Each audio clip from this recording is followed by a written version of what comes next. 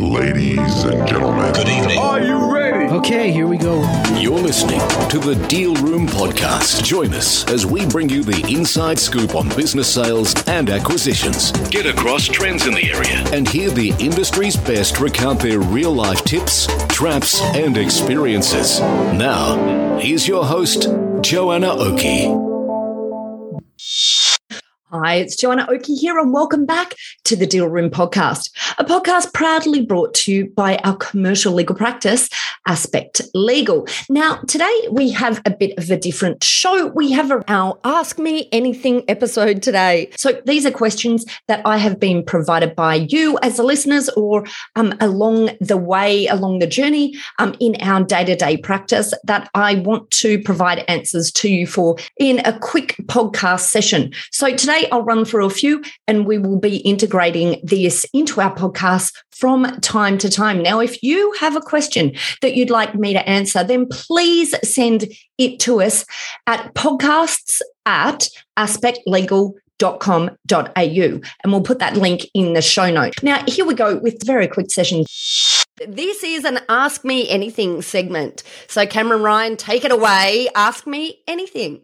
So the first one is in relation to staff entitlements. So accrued personal leave, annual leave, long service leave. It often seems to be a contentious point for both buyer and seller when adjusting for this at settlement. What do you feel is fair and reasonable, and what's the best way to handle and adjust for these?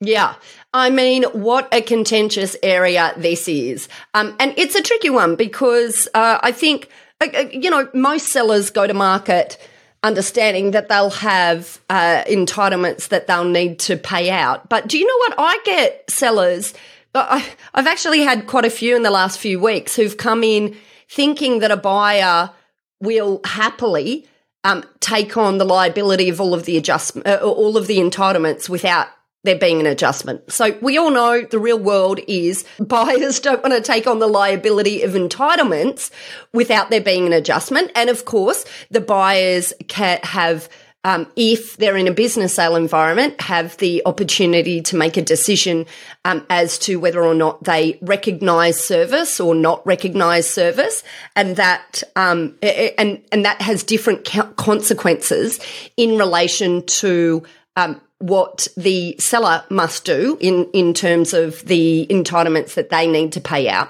at completion. But effectively, you've got two options.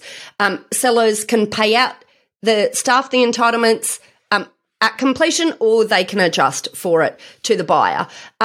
Generally speaking, our annual leave is pretty straightforward. That's something that is calculated as it is, except with a tax deduction, and this is where there's often a little bit of misunderstanding. The standard contracts for each state have a provision for a 70% calculation, depending on which state you are. Sometimes it's 72.5%, and that's to take into account the differing tax rates applicable to businesses, but generally speaking, it will be 72.5% to recognise the standard tax rate of businesses, and that's why we have that sort of reduction applied. It's just connected to tax.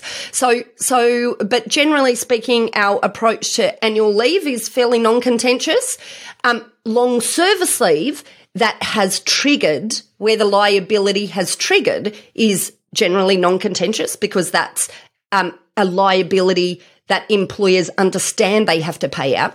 The bit that can be a little bit tricky is the long service leave entitlement total for staff who have not hit the long service leave point and personal leave. So they're these two areas that are a little bit tricky because there's no absolute approach. It really is a potential source of negotiation.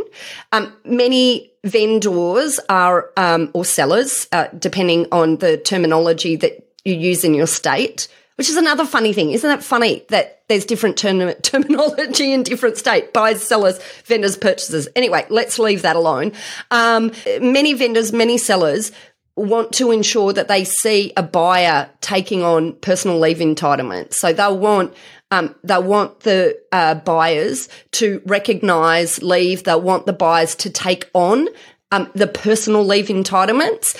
But then there is still this question about whether that should be calculated at the full amount of personal leave that's sitting there, or if it should be reduced. And the argument behind why it should be reduced is that it's a contingent liability, in that we don't know for sure that staff will take all of their personal leave. And some organisations where staff have accrued a massive bank of personal leave are obviously indicating that they're organisations in which staff are not generally always taking all of their personal leave. And of course, we know that when staff leave, they don't have that personal leave paid out.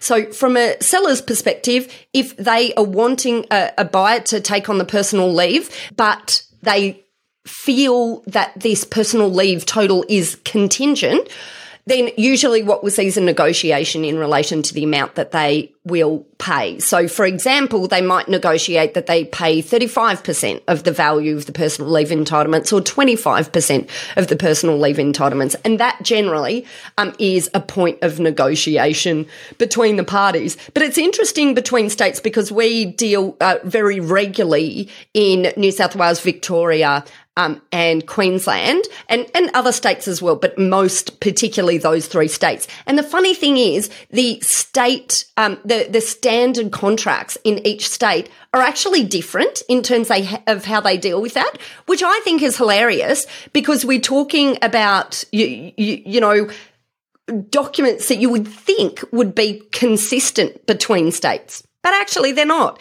So in some states, there's the standard form terms will actually always include a reduction of 35%, for example. In other states, there's nothing. So you know, it's an interesting field, Cameron. Very, very interesting question to ask. There's no absolute answer but the answer is that there's no absolute answer, but you need people on your side who understand what they're negotiating because it's a tricky area. Yeah, absolutely. I guess I refer to a recent settlement and, yeah, it came down to negotiation. But the purchaser, I think, rightfully wanted personal leave adjusted in full with that allowance for the tax benefit that might be achieved. So instead of a 35% adjustment for personal leave, she wanted the full 70%, mainly because of the threat of COVID and flu that's going around. She thought, that, you know, the day after taking ownership of this business, a staff member may well call in the 2 weeks of personal leave that they have accrued. And, you know, she might be out of pocket if there was only an adjustment for half of that. So it came down to negotiation. So true. It's so true. But then sitting on the seller's side of the fence, you know, the reality is if there's banked personal leave, the likelihood that all of the staff are going to take 100% of their personal leave is quite low. So it's this negotiation then that has to go on, you know. I personally see meet in the middle, a 50-50 split is a reasonable outcome for both buyer and seller. Yeah. In good news, it doesn't seem to be a huge sticking point generally, and it doesn't come up as often as I would think it would. So it's interesting, actually. Fabulous. Okay, well, how about you head on to your second question?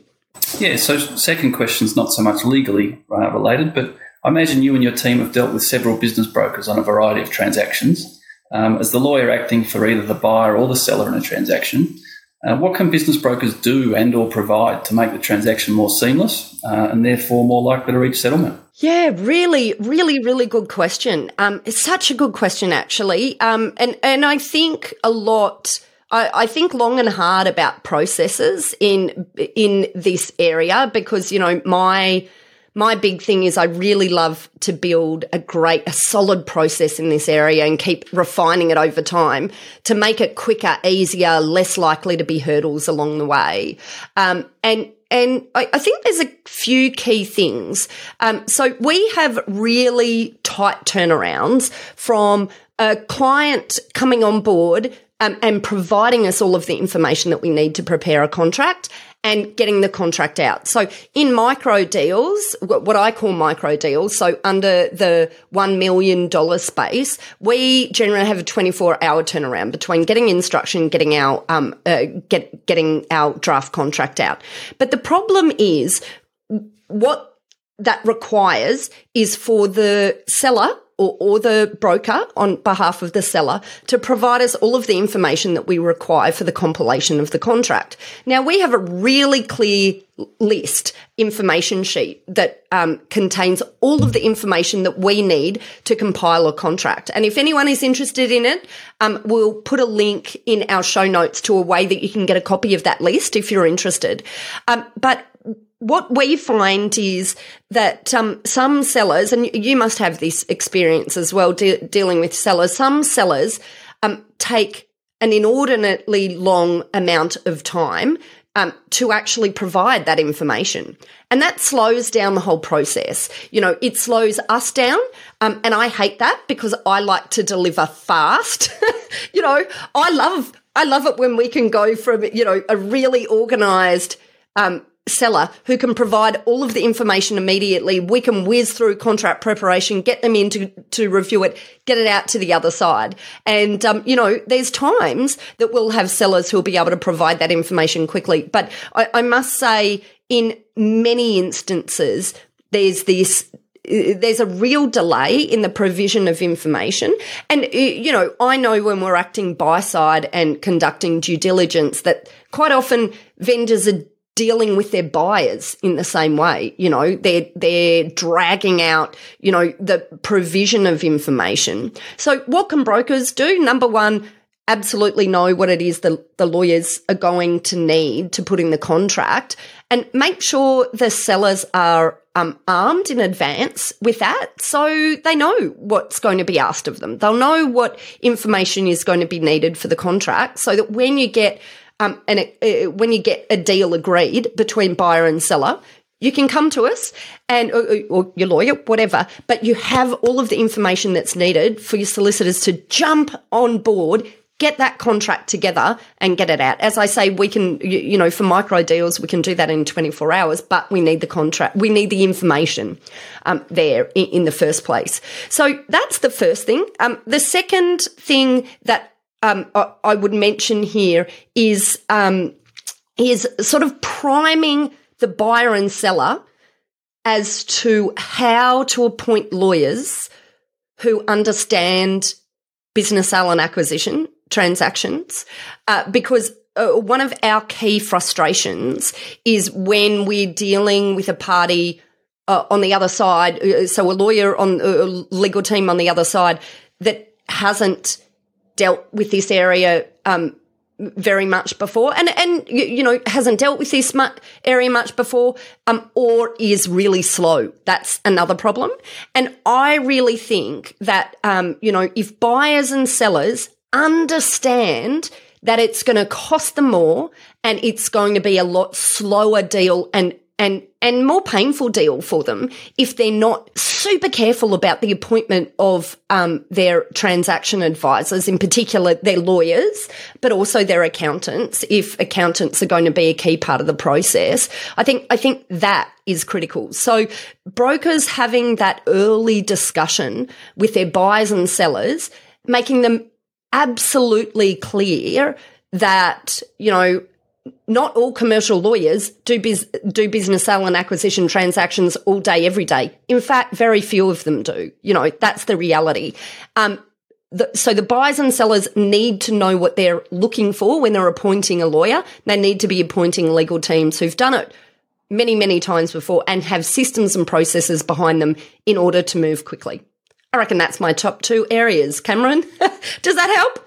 Yeah, I guess it just reinforces, I guess, my opinion on it, or my thoughts as to how you might answer the question.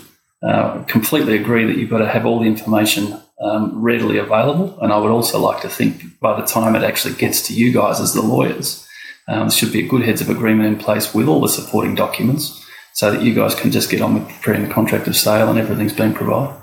That's absolutely right. Now, I tell you what, matters like that are a dream because we can get in, we run our searches, we draft the contract, we get the client in, we go through it, we get it out to the other side and boom, we can ride that wave of enthusiasm of the buyer without us, entering into this sort of deal fatigue area that, getting to contract stage can sometimes create. And it's hugely important to keep that wave of enthusiasm going. When it starts to wane and when you start to stretch the transaction out and maybe one lawyer is not pulling their weight or doing their part, a transaction can fall apart very quickly. Oh, absolutely. Ride the deal momentum. That's what we say. Yeah. Cameron, huge thank you. Thanks for coming on today. Absolute pleasure. Thank you. Well, that's it for our Ask Me Anything episode today. I hope you found that useful. Now, we've got a few more of these style podcasts coming up soon. I find it invaluable to be able to answer these top-of-mind questions, whether they're from our guests, our audience, or our client. Now, if you have a specific topic or question that you'd like us to discuss, then submit your Ask Me Anything questions to podcast@aspectlegal.com.au or check out the show notes to this episode where we will link right through to an email for you to submit your Ask Me Anything questions. And an important reminder that if you would like any legal assistance with matters that you're working on at the moment, then don't forget you can book in for an initial free call directly with our legal eagles at Aspect Legal by heading to our homepage at aspectlegal.com.au. Well, that's it for me today. My name is Joanna Oakey, and you've been listening to another wonderful episode of our podcast, proudly brought to you by our commercial legal practice, Aspect Legal. See you next time.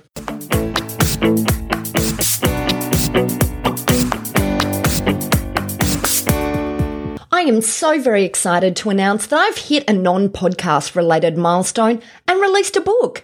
You might wonder why? Simple. I wanted to help business owners understand the mechanics of deal making and the interaction between three critical phases of business: acquisition, growth, and exit. And so I am very happy to announce Buy, Grow, Exit, a guidebook for business owners and their advisors on how to buy, grow, and guess what? Exit in a way that maximizes value and avoids landmines along the way. The book is available now, so just head over to buygrowexit.com.au to get your copy and to access a whole heap of free resources that will really help you on your journey of acquisition, growth, and exit in your business or in working with your clients. Also, check out our show notes where we will link straight through to that page. Ladies and gentlemen. That will conclude this evening's entertainment. Thanks for listening to the Deal Room Podcast. To find out more about this episode and other episodes in the series, check out the show notes or head over to our website at thedealroompodcast.com.au.